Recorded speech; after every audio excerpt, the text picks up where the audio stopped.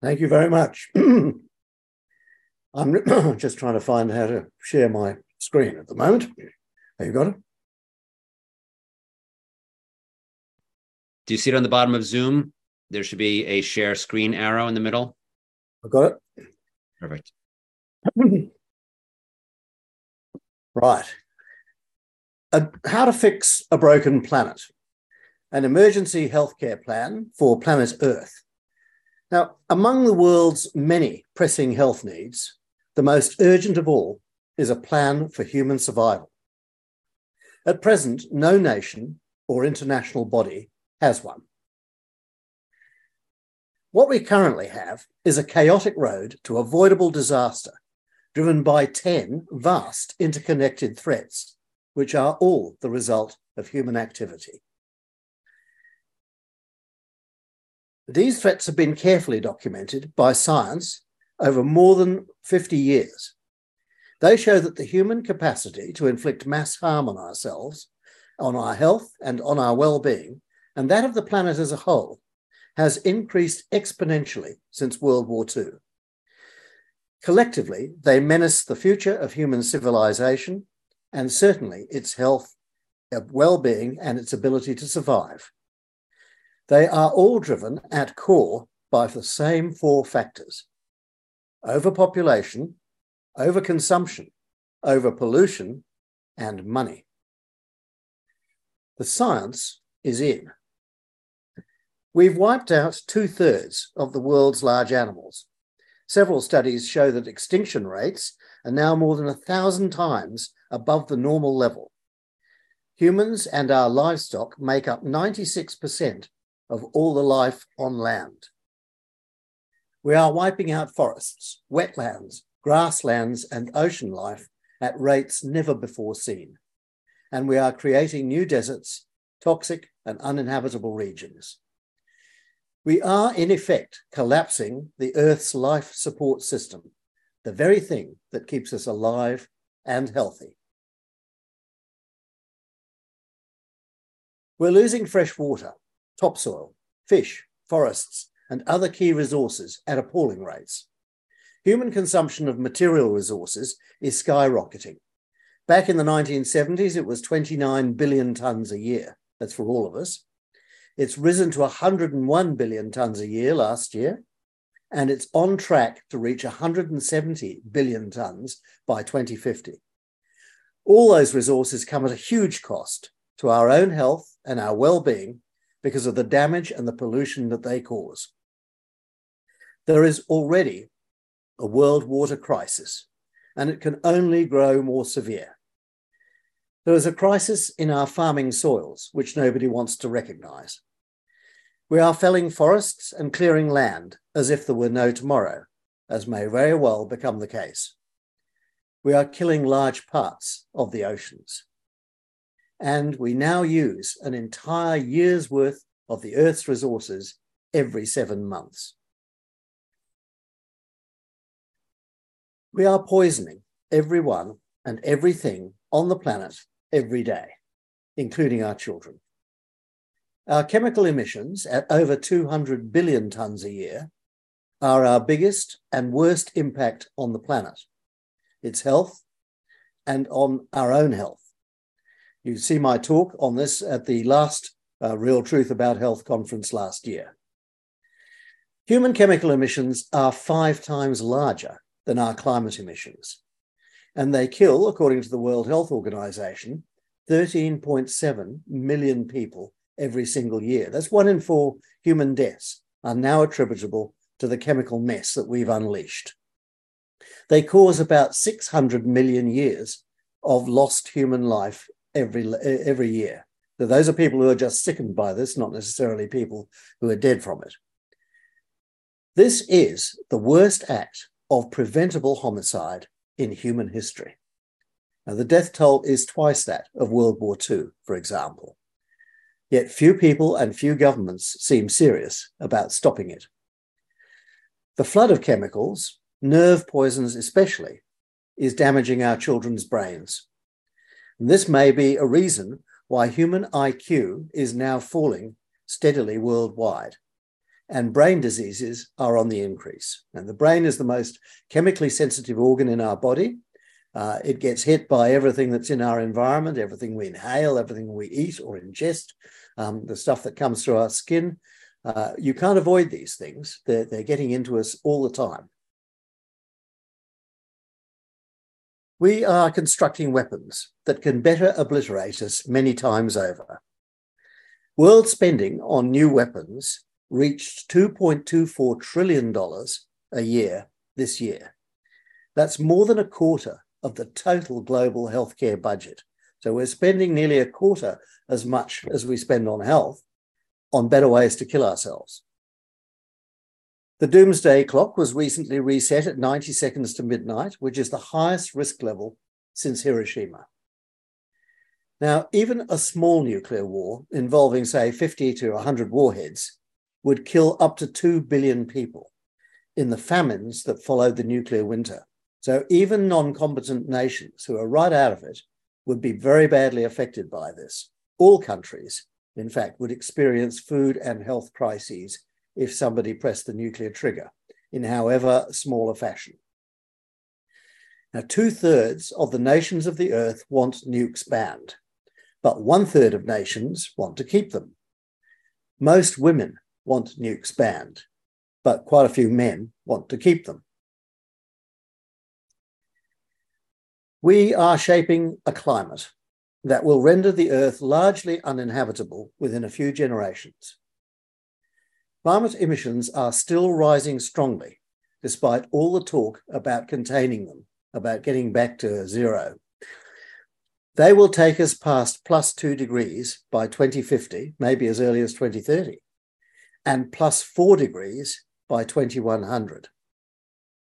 Now, as an agricultural writer, I can tell you, at 3 to 4 degrees, world food and water supplies will collapse. And scientific predictions suggest that fewer than 1 billion human beings, that's 1 in 10, will actually survive. We humans are triggering a vast number of tipping points, which are causing the Earth itself to yield more carbon emissions. And there is absolutely no stopping these. There's nothing we can do to prevent them once they're underway. Most frightening of all are the 5 trillion tons of methane gas, which is locked into tundra, peat swamps, and the seabed, and is now starting to vent. In the Arctic oceans, the Canadian tundra, and so on, the gas is rising, and it's coming into the atmosphere, and methane has 30 to 80 times the heat-trapping power of carbon dioxide. So this is a very deadly development. We are building dangerous new technologies over which society has no control. You may have seen the headlines in the last few days about artificial intelligence, how within a matter of years, it is likely that it will become impossible for us to tell the difference between an artificially generated figure and a real human being. So all sorts of words could be put in people's mouths without us, the audience, knowing what is going on. Like coal and industrial agriculture before them, artificial intelligence, robotics, nanotechnology, biotechnology, and global surveillance have the potential to do terrible damage if used excessively or malignantly. And at present, there is no way for society to control these monsters.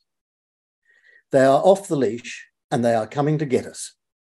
Several of them, like nanopollution and gain-of-function biotech, have dire consequences for our health and for that of the planet. Now, we currently throw away nearly half our food, and we ruin the planet trying to grow more. This means that half our farmers, up to half our farmers, are feeding nobody. It's going to landfill. The present food system is not sustainable because it is destroying the very soils, the water, the climate, and the ecology on which it depends. However, global demand for food is expected to double by the 2060s. So food security is, in fact, the Achilles heel of modern civilization, something which very few governments appear to grasp. Well, they grasp it in Africa, but not in the West. There is an urgent need to completely rethink the way we humans produce food. I mean, agriculture, wonderful technology, much though we love it, it's a Stone Age technology. We need new ways to produce food that are sustainable and climate-proof. The world population has tripled in the last 75 years. Every year, we try to cram another 80 million people into lifeboat Earth, and this is driving all of the other threats. However, human fertility is declining. This is the good news. Fertility is declining in most countries on Earth, thanks to women. Peak population of about 10 billion people could possibly be reached in the 2060s, and a slow decline begin thereafter. However, 1/3 of a billion people are now fleeing from overcrowded countries into more stable ones every year. And there are warnings that the human tide could exceed 1 billion. So there are 100 million refugees who are displaced by war and famine and drought and so forth. And on top of that, there's about 250 million people who are just simply seeking a better, safer life than what they know is happening in their own countries. Now, the point is that when human migration gets up to 1 billion, there is no country on Earth whose borders can sustain such a tsunami. Somehow, we have to get the human population back in line with what the Earth itself can realistically carry in the long run. There have been 7 pandemics, as I'm sure you're aware, since the year 2000. And there is mounting concern now about an 8th, the potential transfer of avian flu to human beings. All these pandemics are the result of human behavior. Overpopulation, mass travel, overcrowded cities, dense gathering places like schools, sports arenas, cruise liners, and nightclubs all help to spread disease. So it's our very habits that are the main driver of pandemic disease. Science is also persisting in carrying out some very dangerous and foolish experiments designed to artificially create more deadly viruses. And these are without societal or ethical oversight. We are now unleashing a new plague, usually from a ruined ecosystem, every 2 to 3 years, and spreading it worldwide like wildfire. 90 new diseases have in fact crossed from animals to people in the last 75 years, although of course not all of these became pandemic. The World Health Organization warns that bigger and worse plagues than COVID are likely. And collectively, the world is far from doing enough to prevent them.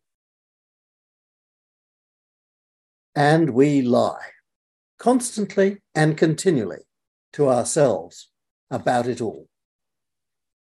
The fossil fuels sector has established purpose-built lie factories, and every year spends billions of dollars poisoning the well of public information. Lying and spreading confusion about the climate and the environment, and other corporate sectors are copying them. Media organizations that specialize in spreading lies have arisen. They have discovered that misinformation is a great way to make money because there are large audiences of people who, for whatever reason, prefer lies to truth. And this is attracting corporate advertisers who are thus paying for the lies to be spread further and faster. Now, all of this is polluting civil debate in democracies and autocracies alike, around the world and on social media, leading to widespread confusion in the populace and paralysis in government. The decline in human intelligence means that more and more citizens are unable to distinguish between truth and fiction. This is undermining democracy and assuring bad government. The inability to tell truth from reality means that more and more humans are unfit for survival because they simply do not understand what is going on or how to fix it. Instead, they repose their faith in utter nonsense. So for humanity, misinformation could become as deadly in the long run as a nuclear war or climate change, a point which is insufficiently understood by governments or society at large. Now, none of these are the actions of a wise or a healthy species, or even maybe an intelligent one. A creature that wanted to survive would not devote most of its energy and most of its wealth to activities that undermine its health and its chances of survival. Yet humans today are doing just that. Our governments and our corporations seem paralyzed, unable to grasp the magnitude of the overwhelming, interlinked risks that are engulfing us. They certainly lack the essential skills to do so. As a result, humanity is just spinning our wheels instead of getting on with solving our problems. The 10 megathreats that I have listed are all connected. They cannot be separated. They all have solutions. Now, that's the important point. That's the good news. We know how to solve all of these things, but they must be solved all together at the same time. Solving them one at a time will not work, and there are some solutions of one threat that will make other threats worse. We have to avoid that. Now, as I said, all of them are consequences of the sheer scale of the human enterprise: overpopulation, overconsumption, overpollution, and money are the chief drivers. Mostly, they stem from the 101 billion tons of resources that we now devour to support our lifestyle. So that's 12 tons of stuff that every single one of us on Earth uses every year to support that lifestyle. And the damage this process is causing to the health of the entire planet and ourselves. Now, the good news is that solutions to all these threats already exist, and that's why I wrote How to Fix a Broken Planet. So that people will know that complex problem, though it may seem, it is amenable to solution. And so people will also know that there is a lot that we can each do in our own lives as individuals, as well as members of a larger society. These threats must all be solved in ways that do not generate fresh perils or make other threats worse. We have the brains and we have the technology to save ourselves. The bad news is we do not have the governments, the leadership, or the will to do so. No government on Earth has a plan for overcoming these risks and securing the human future, as the Council for the Human Future has warned. Most governments and many people are not aware that such a threat or such a need exists. So poorly do they understand the messages that science has been delivering to them over the last 50 years, and so effectively have selfish interest managed to mislead, confuse, and frustrate action.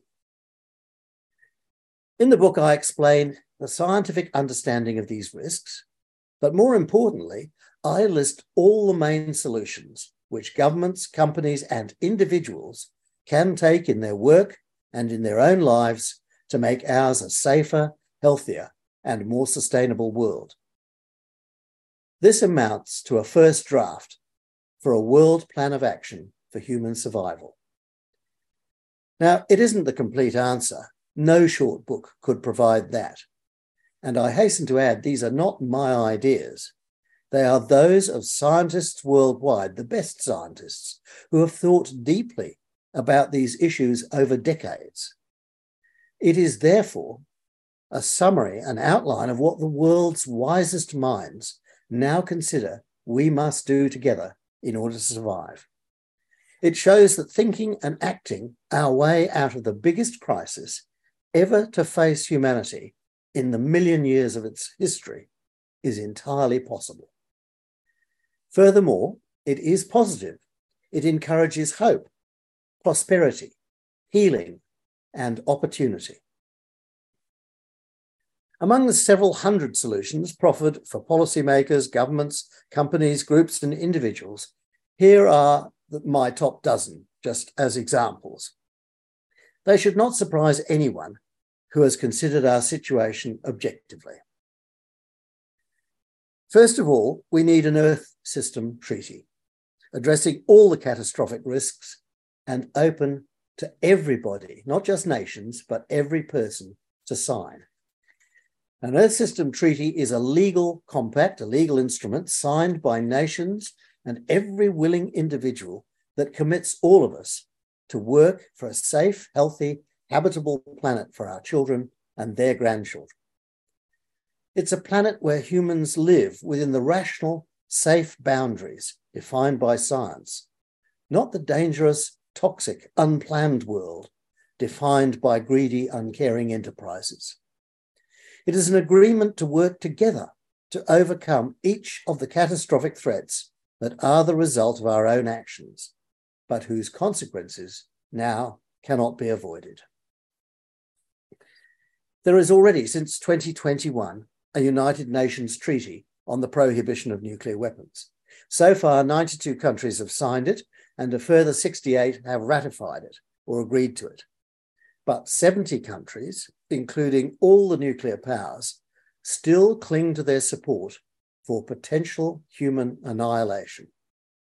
This is not good for our health. Those who study the issue of nuclear weapons are agreed that if the world has them, it will use them, sooner or later. Already, the major nuclear powers are trying to convince themselves that the limited use of nukes is possible without escalating into a full-blown world holocaust. This is a dangerous fantasy because there have been absolutely scores of nuclear mistakes made in the last 70 years to testify that mistakes happen. The Bulletin of the Atomic Scientists has set the doomsday clock at 90 seconds to midnight, and that's the highest danger level ever. And that is because of recent advances in nuclear weapons technology and the growing conviction among the warrior class that they can be safely used. Quite simply, if humanity is to survive a civilization-shattering conflict during this century and potential annihilation, then every country on Earth must agree to eliminate these weapons and all their technology. There is no intermediate position. 3, an end to the use of fossil fuels to stem both climate change and global poisoning. Now, leading climate scientists now consider that humanity must end its use of all fossil fuels. That's oil, coal, gas, tar sands, you name it, by 2030, or face an out-of-control climate running to a hothouse Earth. A hothouse Earth is an Earth that we cannot inhabit. Gradual reform and slow transition will not work. Current greenhouse policies are far from what is needed in almost all nations. So without a goal of ending fossil fuel use, the soaring costs of climatic turbulence will destroy the world economy and kill millions. However, a bonus from eliminating fossil fuels is that the largest source of poisons on the planet, the one that's killing 14 million people a year, will also be eliminated. So much of the sickness that is discussed at this conference, the cause of it will be removed. Thus, ending the use of fossil fuels is the greatest public health measure we could possibly take, greater even than supplying clean water to everyone. It would represent the biggest advance in human health and well-being in history, and it needs to be considered in that light as well as fixing the climate. And furthermore, it is entirely feasible. Clean energy, green chemistry, zero waste, green oil, hydrogen, and plant-based medicines are already available and can replace fossil fuels in most applications, whatever the oil lobby may be telling you. A circular world economy, which wastes nothing and reuses everything, is the answer to the looming scarcity of key resources, Now, for most of our history, we humans recycled our wastes, nutrients especially. I'm a Homeric scholar, and Odysseus in the Odyssey, basically when he got home at the end of the Trojan War, he walked past his old dog who was sitting on the dung heap outside the door of his house. This is 3,000 years ago, right? But there was a dung heap outside which contained all the kitchen waste and the crop waste, things that people threw away. And every year they forked that back onto the fields that grew their food for the next year, onto the olive trees and things like that. So people have been recycling nutrients for a long time. In the 20th century, we stopped doing that. We forgot how to recycle. We have got to learn it again. When the human population begins to shrink in the middle of this century, there will never be a need to open another mine. Think about that for a moment, because every single mineral and source of energy that we need will be available in the waste stream. And you'll be able to extract it from the waste stream far cheaper than you can get it from digging a hole in the ground. So we have to re-extract and reuse all of the minerals and building materials and things like that.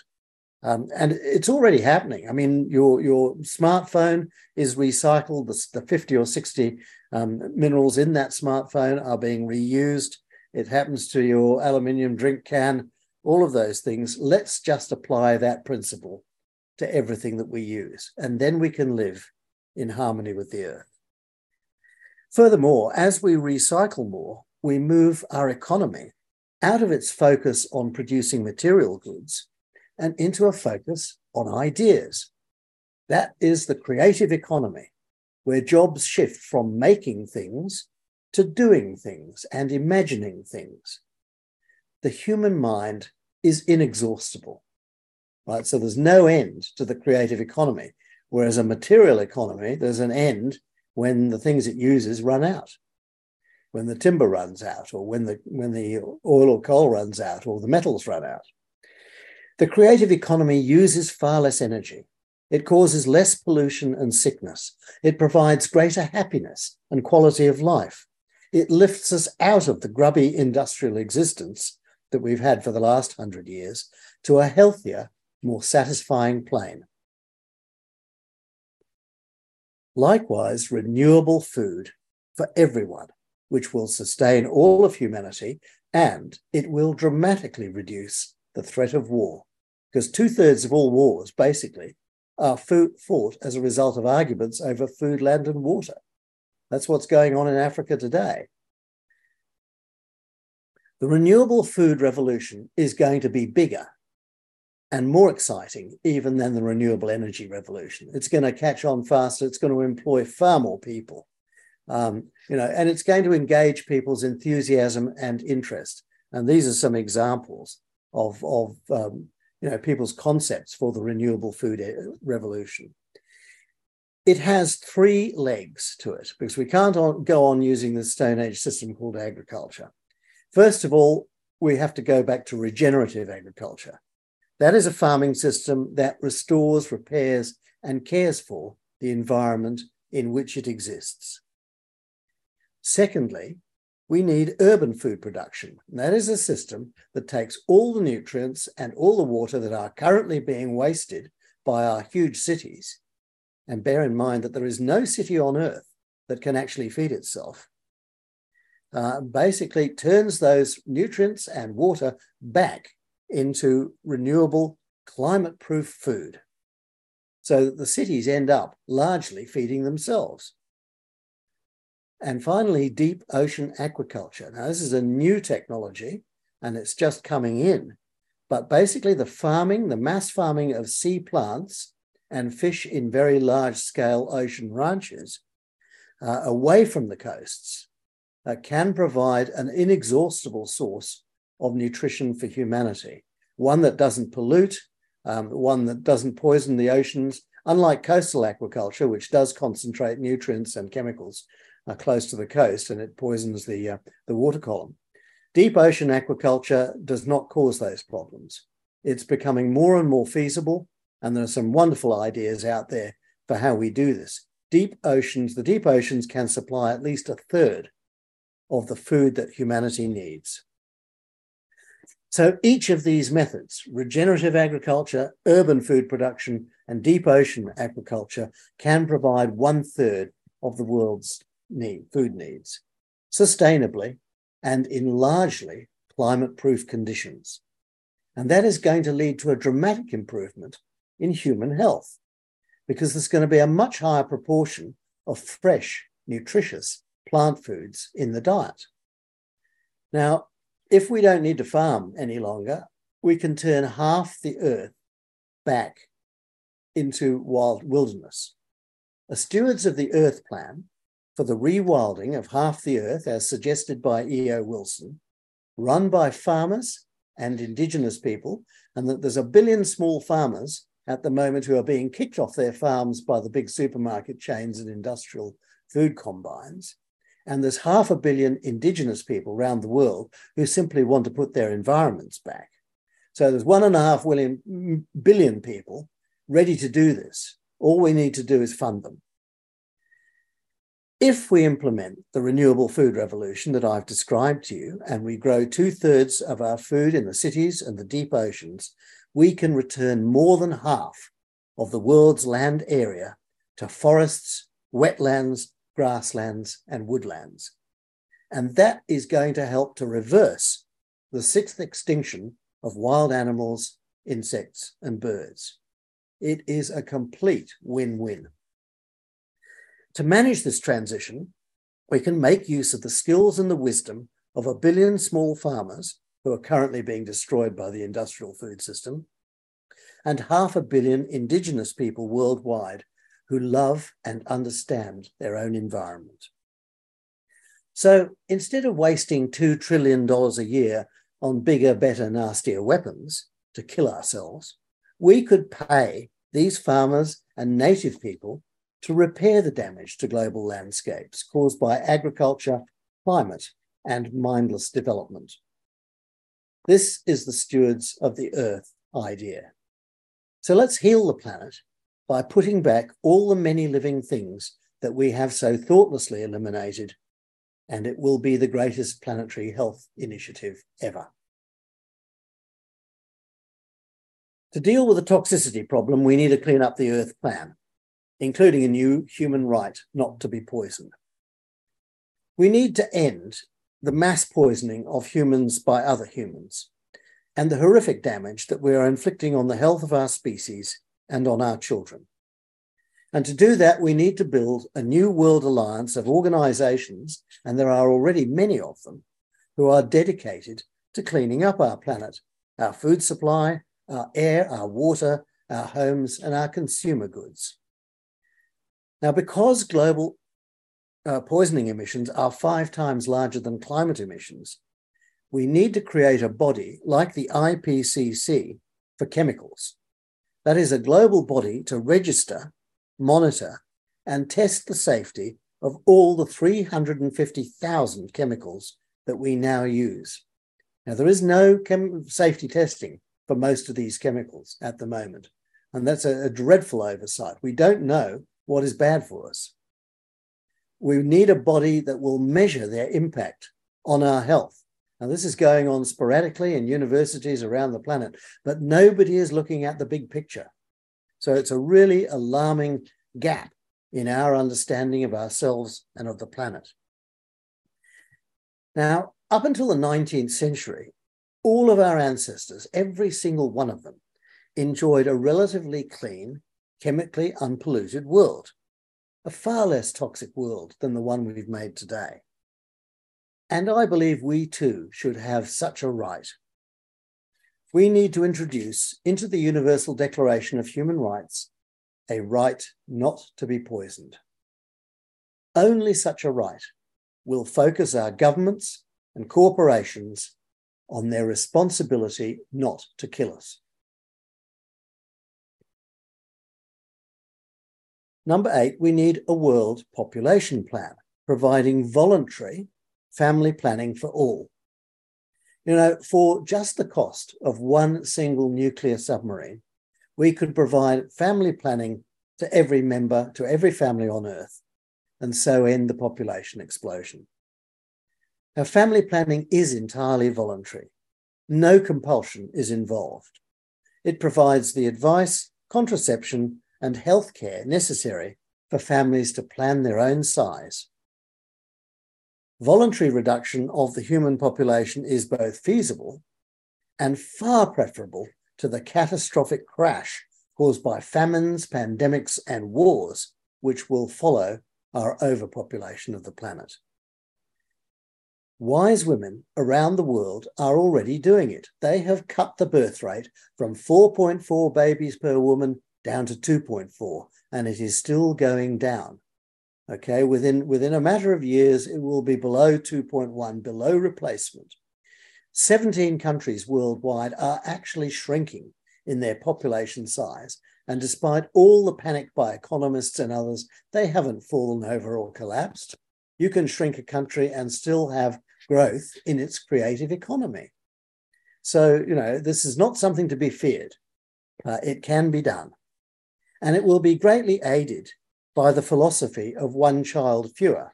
That's a philosophy where people say, well, if I was going to have 3 children, I'll only have 2. If I was going to have 2, I'll only have 1, and so on. So people voluntarily decide that they will have 1 fewer baby. As well, I might add, as the growing trend, and this is a marked trend in places like Japan and China and North America, for young people to say, we want no children at all. We fear the world into which we would bring our children. So we will have none at all. And that's a very largely growing component of the youth opinion these days. We need to pay attention to it, and we need to honor it. Number 9, we need a world pandemic plan to prevent and arrest the uncontrolled spread of disease by human behavior. The best thing we can possibly do to prevent future pandemics is reduce the size of the human population, because it's packing people together that causes disease to spread, and to restore the natural world that we are ravaging at the moment, because that's where a lot of the new diseases are coming from.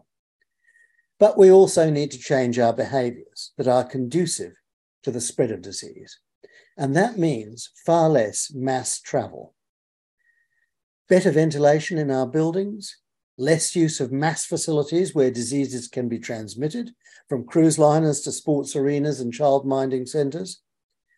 Now, greedy, selfish, and thoughtless people will howl at having their toys taken away. But does the right to travel, for example, include the right to kill others by spreading disease? Those are the sorts of ethical issues we need to ponder. Now, humans have survived and done very well for 1 million years without all of these toys. We can do so again if it is a question of survival. And, we're traveling today, aren't we? We're traveling on this Zoom conference from all over the world. I'm addressing you from Canberra in Australia. So humans can travel without leaving home. It's perfectly feasible. And you can have all the fun and even more, see even more sights than you can if you were in a coach or a bus. We also need a better pandemic early warning system. The WHO has said that. And we need to stop scientists from making deadly new viruses for fun or money or whatever reason. Number 10, we need a global technology convention to oversee all the powerful new technologies before they are put to dangerous misuse. Now, if we have learned nothing from the use of coal and agriculture, industrial agriculture, it is that we need to be very cautious about the potential damage that can be caused by uncontrolled use of new technologies, such as AI, such as nanotechnology, which is a new form of pollution. I mean, at the moment, every single one of us is a guinea pig in a huge nanotech experiment. These microscopic particles are getting into the human blood supply. They're getting into babies in the womb. They're getting into our brains, that and plastic particles and things like that. So we're creating huge health problems for the future, which we don't even understand at the moment. Surely Surely we should adopt the precautionary principle with regard to technologies like this, rather than just unleashing them everywhere. Now, these technologies cannot be controlled one by one or by individual nations. I mean, if you had the most perfect regulation in the United States, it still would not protect you from these things coming in imports or on the wind or whatever it is. So individual countries having good laws is not the answer here. We do need that, but we also need a global body to oversee the development of all technologies and basically assess the harms they might cause as well as the benefits that they can deliver. Because, you know, when you talk to scientists and technologists who are developing them, they always tell you about the good stuff. They never tell you about the downsides, right? And indeed, many of them are not paid to research the downsides or the bad effects. And even if a technology has good effects, there is nothing to stop a bad person or a bad organization, or a criminal organization or a rogue state from misusing it and turning it against us.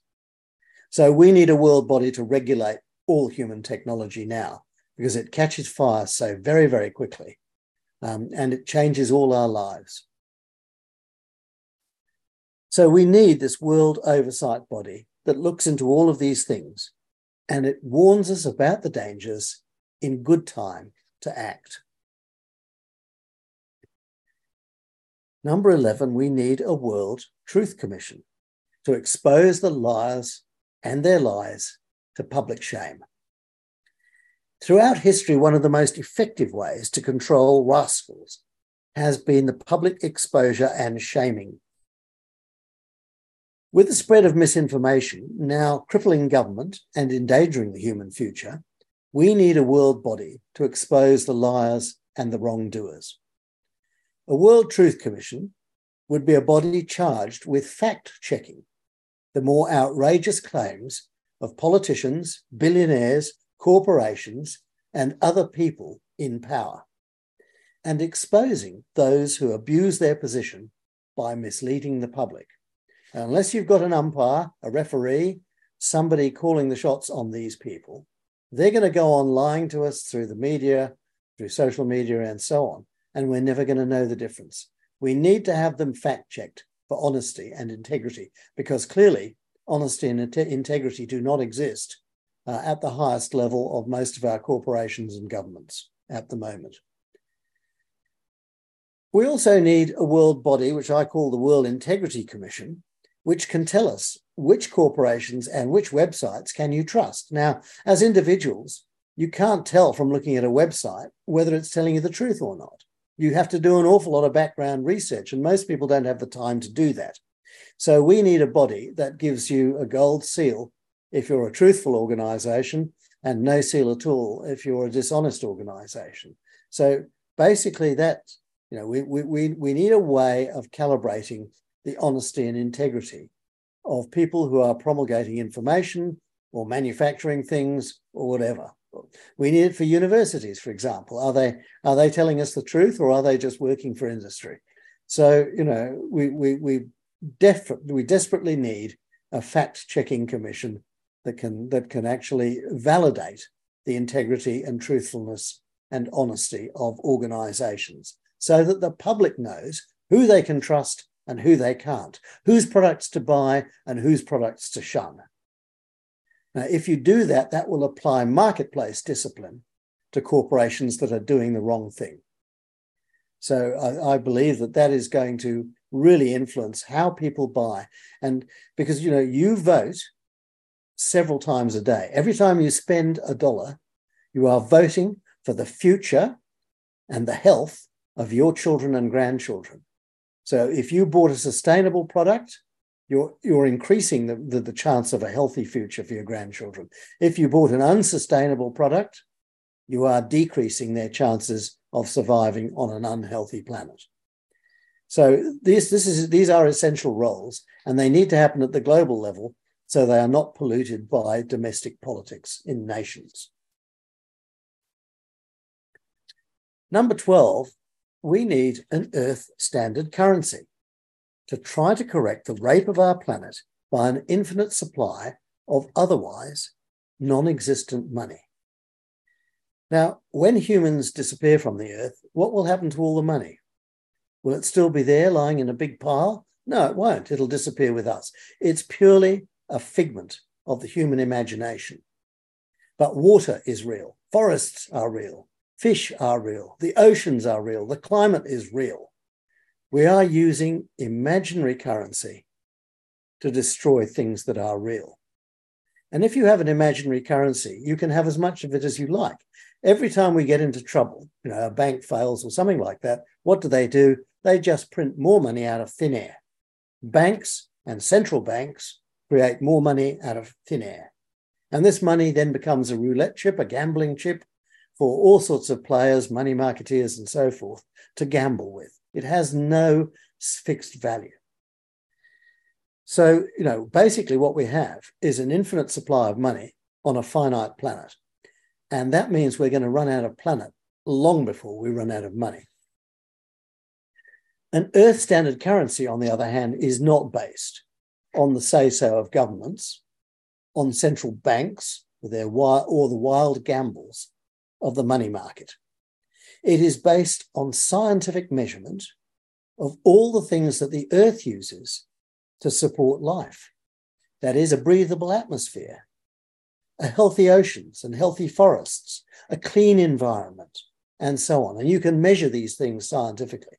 And if your money was based upon that, it would go up when you improve your management of the Earth, and it would go down as you mismanage the Earth. So it would constitute a real signal to people to get their act together and do more to protect the Earth for their grandchildren. So it would make all of us investors in a safe, healthy, sustainable planet. Now, there are a great many other actions, and I list about 200 of them in the book, that can be taken and must be taken to mitigate the danger in which we now stand. As I say, the How to Fix a Broken Planet lists the best of them, and they're ideas from scientists, not from me. At the heart of all of this, as I stress, there is an Earth System Treaty, which is a legal agreement by all the world's people, which commits all those who sign it to working for a habitable Earth and a healthier human future by addressing all 10 of the megathreats. The treaty would commit us to living within the safe planetary boundaries defined by Johan Rockstrom and his colleagues. The answers to the human emergency do not lie in business as usual, in government procrastination, in the corruption of public discourse, the poisoning or overheating of an entire planet, or the destruction of nature. They lie in employing the chief attribute which has guaranteed human survival for over 1 million years: wisdom. Wisdom is the ability to read the future accurately and to take action in good time to achieve a better, safer, healthier outcome. Self-evidently, the world's governments, intent on the rivalries of yesterday, are not yet interested in this or able to achieve it. Instead, it must be driven by the wishes and concerns of 8 billion humans united in a desire for their grandchildren to survive on a world that hasn't been reduced to a charred ruin by human negligence and greed. Today, we have the means.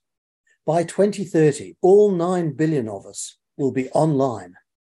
We can, for the first time in our history, join minds and have a conversation across an entire planet.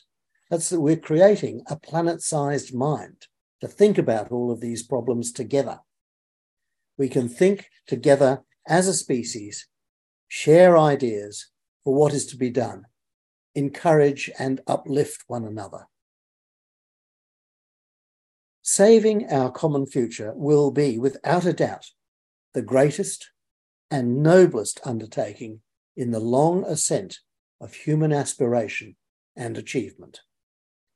It is a task worthy of us all, and which cannot be completed without the cooperation of all. I urge you, I implore you to get behind it. Ladies and gentlemen, the earth is a lifeboat, sinking under the pressures of overcrowded, limited resources, and fearsome demand. We can either row it to safety together, or we go down together. The choice is stark, and it is now before us. Thank you very much. Thank you very much. That was a very powerful presentation. So before we begin with our Q&A session, I just want to find out where the audience can find your book. We have it available on our website, but where are you able to find it? Amazon.com or Cambridge University Press. Okay, excellent. And anything on social media that you'd like to share? How people can find out more about you and follow you? I'm tweeting about all of these issues every single day, basically delivering the science, the new science that is telling us about how bad things are getting and how we can fix them.